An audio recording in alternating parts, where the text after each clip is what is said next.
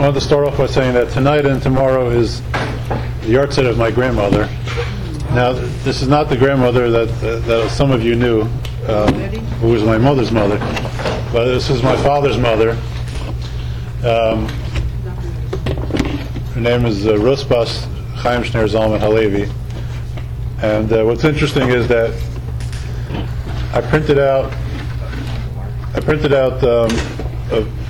something that's like a brief summary of the Parsha, and it happens to be from the website of Chabad.org. And my late grandmother was from a Lubavitch family, so it was kind of interesting how that worked out. But so what I'm going to do is just give a brief overview, brief summary of the Parsha, and then I have different Divrei Torah that I prepared. At the beginning of the Parsha, Moshe says to Bnei Yisrael, speaking on behalf of Hashem, that I place before you a blessing and a curse. The blessing will come if you fulfill Hashem's commandments, and the curse will occur if you do not. And there was two mountains that these were proclaimed from: Har Gerizim and Har Evo.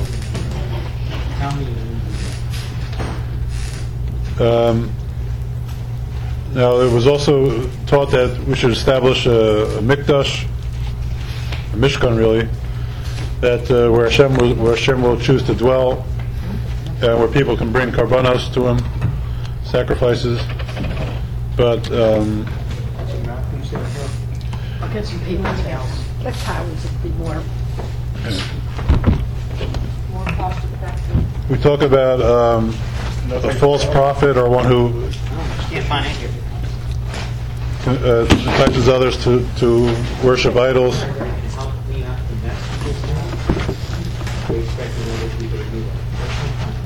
And we talk about an Ir Hanidachas, a city that was entirely made up of people that served idols. So that such a city has to be destroyed. We also identify the signs that one looks for to identify a kosher animal and kosher fish. And we also have a listing of non-kosher birds. We talk about Meiser, which is giving a tenth of all produce, which is eaten in Jerusalem, or where you bring money there and you exchange it for food that you eat there. And sometimes this tithe is also given to the poor in certain years. There's a schedule based on the years of the Shemitah, which tithe was given which year. We talk about charity, tzedakah, and how on the Shemitah year loans are to be forgiven at the end of each 7 years. And then finally, the Parsha talks about the three major holidays where there was pilgrimages to Yerushalayim: Pesach, Shavuos, and Sukkot. So, in the beginning of the Parsha, the pasuk says, "Es habracha," the blessing, "Asher tishma'u." If you will listen to the Hashem's laws. And then it says, "V'haklala," the curse, "Im lo tishma'u," if you do not listen. And then it says, "V'sartem min haderech," and you will stray from the path. Some have heard that expression, going off the derech. This is really from the pasuk. V'sartem min haderech, you will stray from the path. So if you look at the two halves here, when it comes to the blessing, the bracha, it says you get the blessing if you listen. But for the curse, it says you'll be cursed if you don't listen and if you stray off the path. How come when it comes to the blessing, it just says you get the blessing if you listen? When it comes to the curse, it says you get the curse if you don't listen and if you stray off the path. Why that extra step? So there's a sefer called Be'er Mayim Chayim. So he says that we know there's a general rule that Hashem is very good to us in the sense that if we have a good thought to do a mitzvah, So even if for some reason it doesn't work out and you're not able to do the mitzvah, you still can get credit for it. Whereas for an avera, you have to actually do the avera to be punished for it. If you think about doing an avera and you wind up not doing the avera, you don't get punished for it unless you actually do it.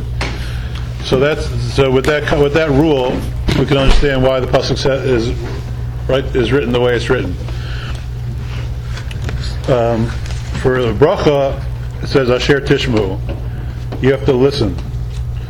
So just for listening and not necessarily even doing, you'll be blessed.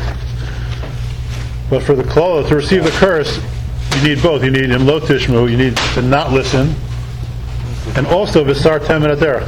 You have to actually stray off the path and do the avera in order to get punished. So that's in keeping with that general rule. Similarly, and along the same lines, there's a rule that if a person's davening Shemona Esrei, so he doesn't interrupt his own Shemona Esrei for Kaddish or Kedusha. He just has to be quiet, pause in the Shemona Esrei. He doesn't respond to Kaddish or Kedusha. He just is quiet and he just focuses on what the Chazan is saying. Aren't you allowed to interrupt if you're at that point, though? I've always tried to tell. Well, you wouldn't be up to. Well, Kaddish has nothing to do with Shemona Esrei. Well, but the Kedusha, I mean. Kedusha, possibly. It could be. I'm not sure. You might be right about that. I'm just not sure. And then I think, you want me to ask you later? Maybe. Okay, if you want to, yeah. I didn't know there was going to be questions. I thought I could just say whatever I want and not be challenged. No, that's all right. All right. Anyway, so that's what you're supposed to do. So the question is, there's a machlokas in the Gemara whether thinking about something is the same as uttering it. It's a debate of whether it's in Hebrew it's called hear her kedibur or hear her lav kedibur. Does thinking about something is the equivalent of actually saying it with your mouth? So the question is, with regard to this law that I just said about not interrupting your Shemona Esrei, so it says miman nafshach, which means either way you look at it. If thinking of something is not the equivalent of saying it, so what good does it do for the person to be quiet and to concentrate on the chazan if that thought process is not considered as if he said it? So he's not yotzei if thinking is not like speaking. And if thinking is like speaking, so it's like he's talking and he's being mopstick, he's interrupting his own davening. So how does it work either way? I'm trying to understand, in other words, the chazan is repeating the Shemona Esrei? No. The chazan, someone's saying Kaddish, let's say. Someone's saying Kaddish. And you're davening Shemona Esrei. Okay, so you don't interrupt your Shemona Esrei to say Yehei Shmei Rabba Mevarach Lilam Maya, right? But the question is, you're supposed to do is just pause and listen to the Kaddish, okay? Right. So the question is, say your Shemona Esrei simultaneous to that person. you don't say it. No, you're just quiet and you listen. So you understand the question, though? The question is, either way you look at it, if you're concentrating is considered as if you are responding, so then you're being mopstick, you're making half stick. Right. If your concentration is not like talking, then you're not yotzei. Your silence doesn't affect anything. So the answer is, and this is from the Maggid Mezerich, he says that really it's the same concept as we just said earlier. For a good deed, HaKadosh Baruch Hu considers that like you actually did it. For a good thought, it's like you did it. So therefore, when it comes to, if the Chazan saying Kedusha, or someone saying Kaddish, so your machshava, your thought, is considered like a ma'aseh, as if you said it. But where it's a bad thing, it's for an avera, such as interrupting your Shemona Esrei, then we say the thought, the hearer lav kedibur. We break it up whether depending you're doing a good thing, you're doing a bad thing. If you look at it to be yotze, then the thought alone is as if you said it yourself. But to be considered an interruption, then the thought process is not considered to be like the spoken word, and it's not considered to be an interruption. I mentioned earlier that the pasuk says that you shall give the blessing on Har Gerizim, on Mount Gerizim, and you give the curse on the other mountain, Har Eval. So there's a medrash that says that we do this to compare or to equate the curse to the blessing. That is to say, just like we give the blessing in a what's called a kol ram, a loud voice, there's a big pronouncement, so too the curse also is given in the same fashion. The reason is because really, normally, if you praise someone, you praise them real loudly. But if you're speaking bad about someone, you keep it low because you don't want the word to get back to them. So, when it comes to this blessing and this curse that we're talking about in the parsha, Hashem wants the praise. He wants the curse to be said just as loudly as the bracha, because we want to publicize those that do bad things, so that no one can no one should learn from their ways, and B, to know to keep away from them. So that's why the curse is said with as much as high a volume as the blessing is. So let's see here one more thing.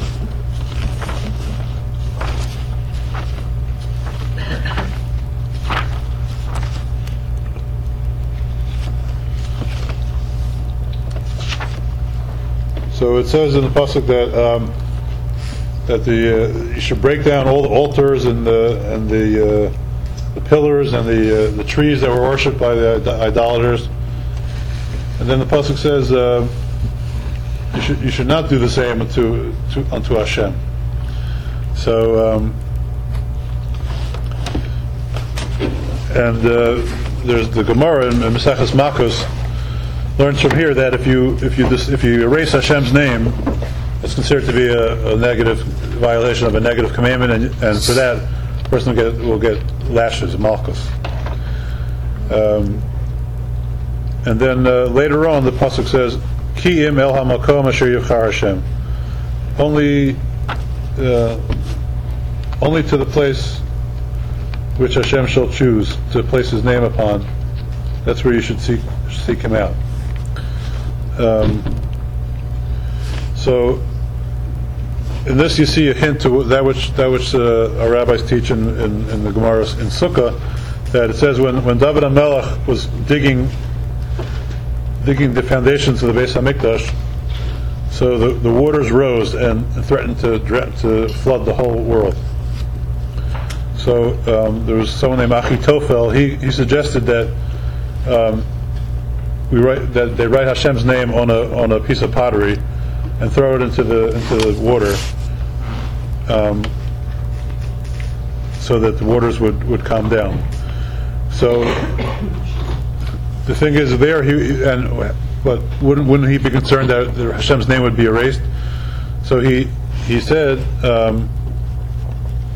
like a kal v'chomer. He said that the pasuk says with regard to a soto, a wayward wife, that Hashem's name, which was written in holiness, can be erased in the water if it's for the purpose of creating peace between a husband and wife. So he said if that's the case there, so all the more so to make peace between the whole world and Hashem, and to get the waters to subside, certainly would be permitted. So, and then this is how you see a connection between the two psukim. He says, even though I'm warning you with this prohibition of erasing Hashem's name, still, when it comes to he says Ki im el hamakom asher yivchar Hashem, which was a reference to the Mishkan / Beis Hamikdash. There, this prohibition does not apply. So it's an allusion to this story that happened with David HaMelech, and that this part is from the Vilna Gaon. So that's that. When he put the... It did, yeah. Apparently it did. Yeah, well, the Beis Hamikdash was built, so I'm assuming it wasn't the world was. Columbus was going to stop those waters from the oceans from rising. Remember?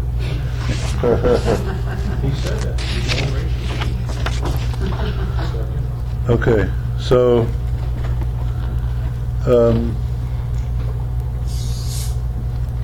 later on it says that we'll be able to once we're in the land, we'll be able to bring sacrifices from our cattle and from our sheep. So with regard to this is not really directly related to the parsha, but it's just a story about shechita. So that's why it's brought down over here. But it's a story about a certain Rebbe. It doesn't really say which Hasidic Rebbe it was. It says La'admor Yedua, to a well-known Rebbe, but I don't know which one Rebbe it was. He was so well-known, but no one knows who it is. But anyway, so he had his own private shochet, which shecht meat for him, and the shochet had gotten to be elderly. So the Rav Balatanya came, but he didn't want to eat meat that was shechted by this elderly shochet, because he said he's elderly, his hands shake, and I guess maybe it wasn't done properly. It has to be done. Shechita has to be done in a very swift movement. Can't be any hesitation. So I guess he thought there would have been some hesitation. So the Rebbe, who's private, who was his shochet, said, "Don't worry. When this shochet shechs, so the Malach Michael holds on to his hands so that it doesn't shake, and he assists him in the shechita." So then the Balatanya said, his name was Rav Shneir Zalman. He said, "So then for sure I can't eat from his shechita, because the shechita of an angel is not permitted." So the Rebbe asked him, "Well, how do you know that the shechita of an angel is not permitted?" So he said, "Well, because we know that a non-Jew cannot shech, because they're not suitable for bringing a carbon. The shechting is tied into the bringing of a carbon. So just since they can't bring a carbon, also can't shech, because they're not obligated to bring karbonos. Same thing with a malach. A malach is not obligated to bring karbonos. So anyone who's not obligated to bring karbonos is also possible invalid from shechting." So he wasn't holding the blade; he was holding the hand. Well, that's true, but I guess he couldn't have done it without him. I guess you could say. I don't know. But anyway, it's a hard story to understand. Anyway, how did he know? I guess if you have enough belief in the ability or the knowledge of what these rabbis had to know such a thing, to even be able to say such a thing, that he knew that an angel was assisting. But in any case, that's the story. Is he allowed to eat it or not? Well, You get that. based on this, the one who said he wouldn't eat from it got the last word, and he said, "No, I can't eat from it, because even though you're telling me that angel helped, but an angel is not suitable to shech." So the other rabbi had to stop eating it? He probably still ate it, because he probably still ate it himself. But wasn't that metaphoric? I don't know. I think it was literal. I think I took it as being literal. Somehow he knew. I don't know. You can believe it or not believe it. I don't know. Any case, so I had mentioned in my summary that talks about false prophets that rise up and claim to have had dreams, and they say they communicate with the dead or things like that. So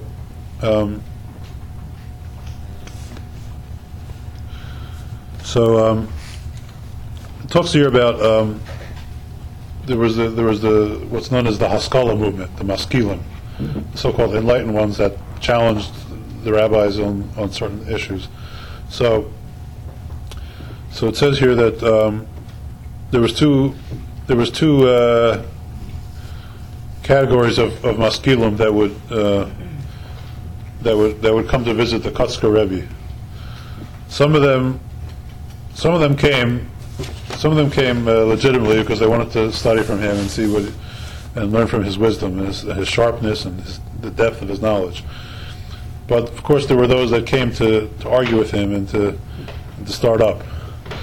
So someone from the latter group, someone who was trying to pick a fight, he asked the Rebbe the following question. He says the Gemara in Maseches Brachos says, and the Gemara talks about different things that one sees in a dream, and what that means, what that represents. So he said in that section of the Gemara where it talks about dreams, he said it says that the Gemara says if you see an elephant in your dream, which is in Hebrew is a peel. Haroa peel b'chalom. If you see an elephant in your dream, pilaos nasos lo. Then wondrous things will happen to him. It's the same shoresh, peel and pilaos. So if you see a peel, you see an elephant. So wondrous things will happen to you. What happens if you see a donkey? Well, I don't know if I could answer that question in mixed company, but in any case. And then it says, Haroa hadas b'chalam, if you see a myrtle, like hadasim that we use on sukkahs, if you see that in a dream, nechasim matzlichim lo, it means his possessions will be, he'll see financial rewards. His possessions will be successful for him. So this maskil said to the Kotzker Rebbe, this Gemara can't be true because I saw an elephant in my dream, and I saw this myrtle branch in my dream, and no wondrous things happened to me, and I wasn't particularly financially successful.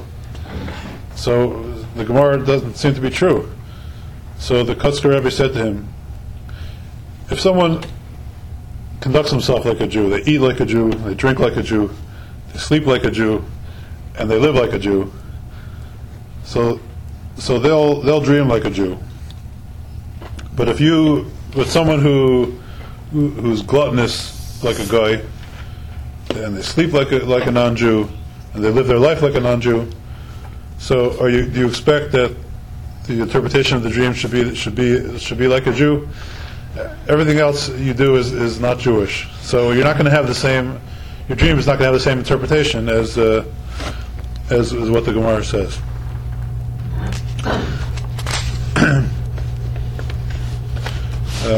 So I mentioned earlier about the Ir Hanidachas. It's a city that was comprised of all people that were serving idolatry, serving idols.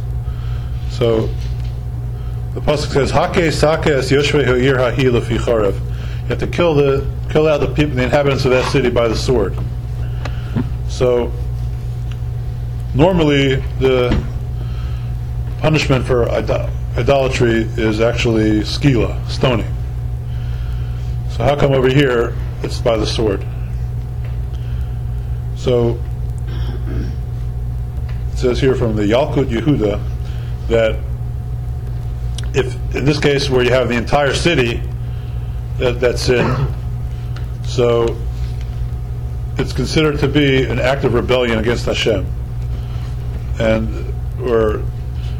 it's not.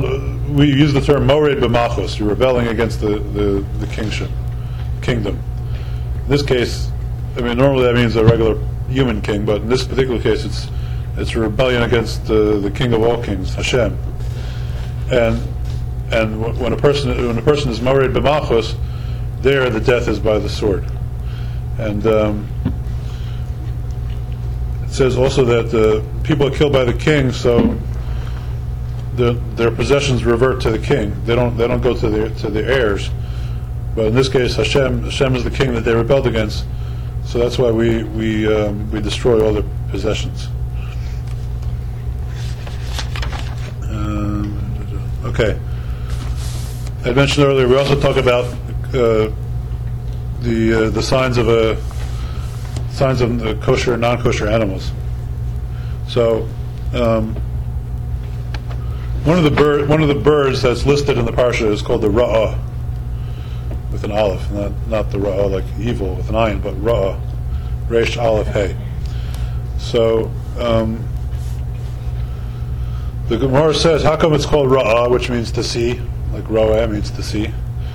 So he says it's called that because it has very good vision, very good distance vision. It could see, it could stand in Babylonia, and it could spot carcasses in Eretz Yisrael, like it's food, it's prey. Like I guess that's what it would eat.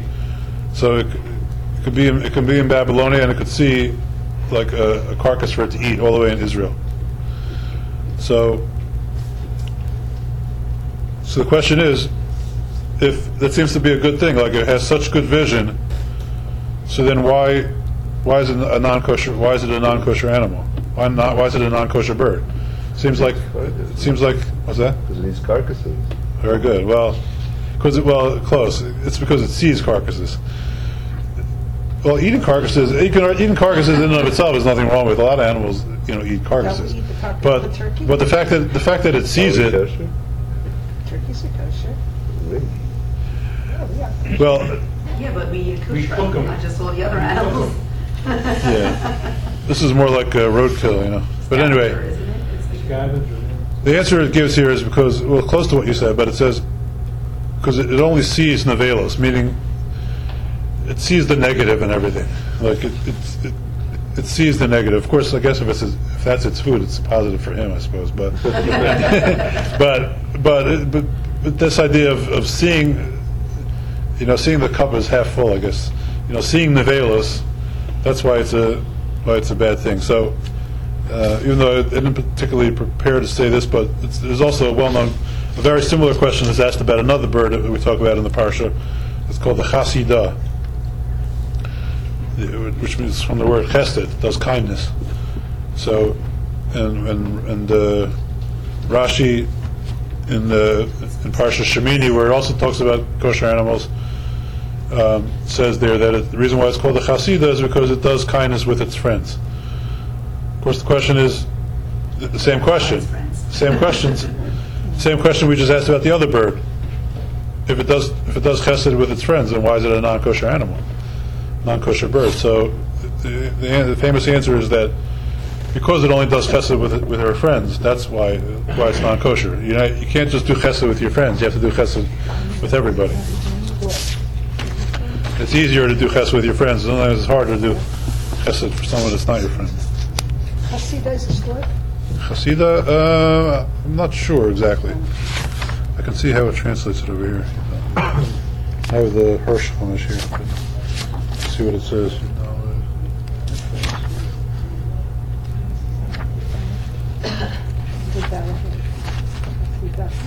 What would you call its friends, as in the rest of its species? Yeah. Probably, yeah. Well, we're not supposed to do kindnesses to Goyim. Why then? Sure we are. Who said? Yes, we are. Why not? Why We're not? not supposed to help benefit the Goy. Yes, you first. If you have neighbors that don't have clothes to wear, and they need to cover up their nakedness, Basic food. Basic food. No, really. No, I agree. Well, this translation is not going to help us because it translates chasidah as chasidah, so it doesn't help. Yeah. Yeah. So. Well, Rest in Hasidah. probably. If you look in the Living Torah by Rabbi Aryeh Kaplan, he actually gives it probably the species. because he seems to do that a lot. Water barn, All right. There's a bunch of species that, or whatever, that animals, we don't know what they are, we have no true suspicion of them. So we just go by what we're used to. That was a problem. Right? So the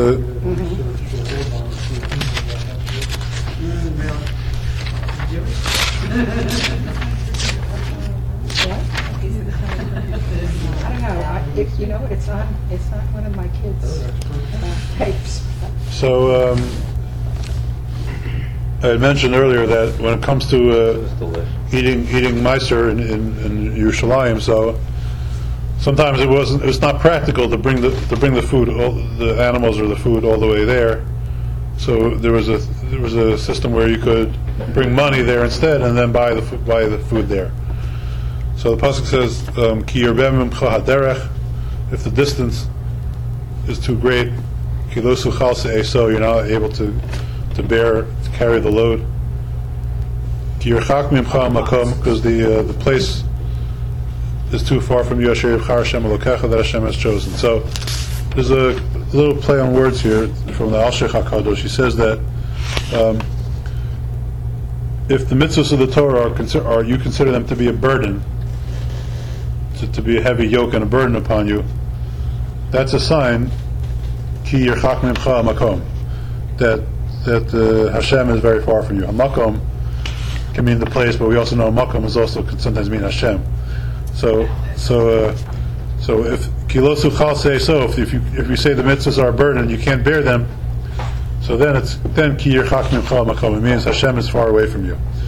But does that mean that if you're the one person that would sell it and then use the money to do them, that was the case with you? Oh, no. No. This is a, No, it's a play on words. It's not. It just there was nothing wrong with doing that. That was a system. That was part of You the. just say, oh, I have to eat matzah on Pesach. I have to clean. Right, the pasuk is I right. have to cook for Pesach. Right, the pasuk is talking about the burden of schlepping everything to Israel, but to Yerushalayim. But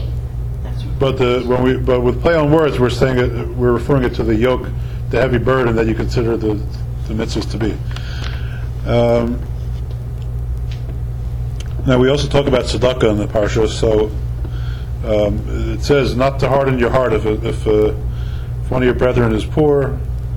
Don't harden your heart. Don't close your hand from him. So the Gemara in Maseches Sanhedrin says that someone who's stingy is called an achbara d'shachiv adinra. It's Aramaic, but what it means is it's a mouse that sleeps on money, like it makes a bed out of money. So what does that really mean? So the explanation is that if a mouse sleeps on flour, so he has the best of both worlds. He has soft bed, and he also has food. As long as he doesn't eat it all up, I suppose. Now, if a mouse sleeps on bread, so his bed is hard. It's harder, especially if once the bread goes stale. But he has food. So he doesn't have a comfortable bed, but he has food. But if a mouse sleeps on some coins, he can't eat them, and it's also not comfortable to sleep on them. So it's the same thing with a stingy person. He's holding on to his money. He's not giving it to the poor, and he's not even using it he's not even splurging on himself. So that's why this comparison is made, that we call him a mouse who sleeps on his money.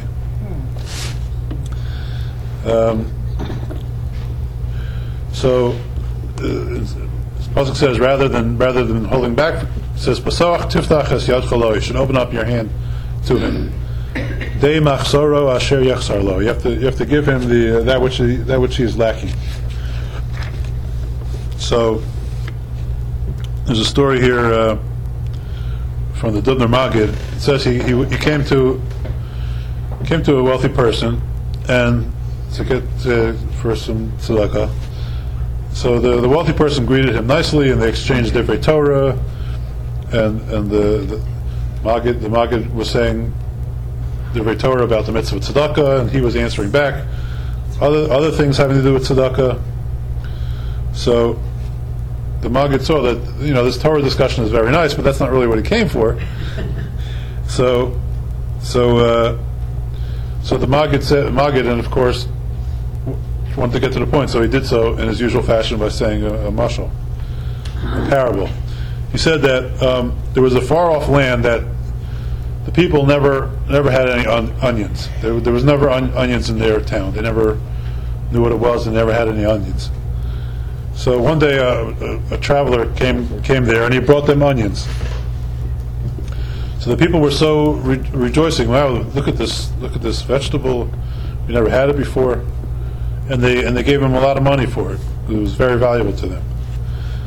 So they planted it, and they grew their own onions.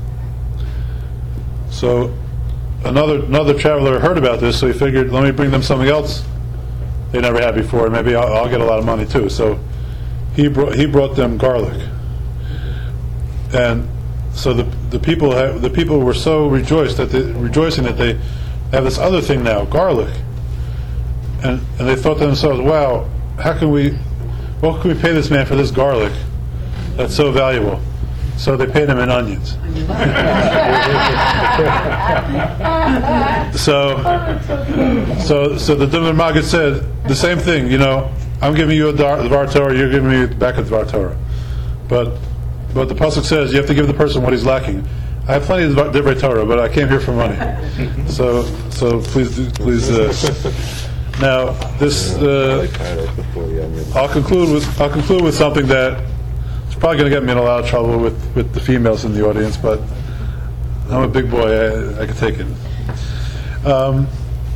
So the Gemara in Maseches Ksubah says that this part of the pasuk that I quoted, "Dei machsaro asher yechsar lo," that which he's lacking, you have to give the poor person that which he's lacking. So the Gemara says that actually this means a wife. You have to give the person what is lacking. That's a wife, yeah. So he says. So there's a sefer that says that in a joking fashion you could say the following. Really, we know there's a rule. Misha yeshlo mana rotze masayim, which means if someone has human nature is if someone has $100, they want to have $200. So, seemingly, if you look at this pasuk that says to give the person that which he's lacking, if you give the person $5, then he's going to feel he's lacking. He wants another $5. So how could you ever fulfill this pasuk that says to give the person what he's lacking? So that's why Chazal said, "Dei machsaro," what is lacking is a wife, because nobody wants more than one wife.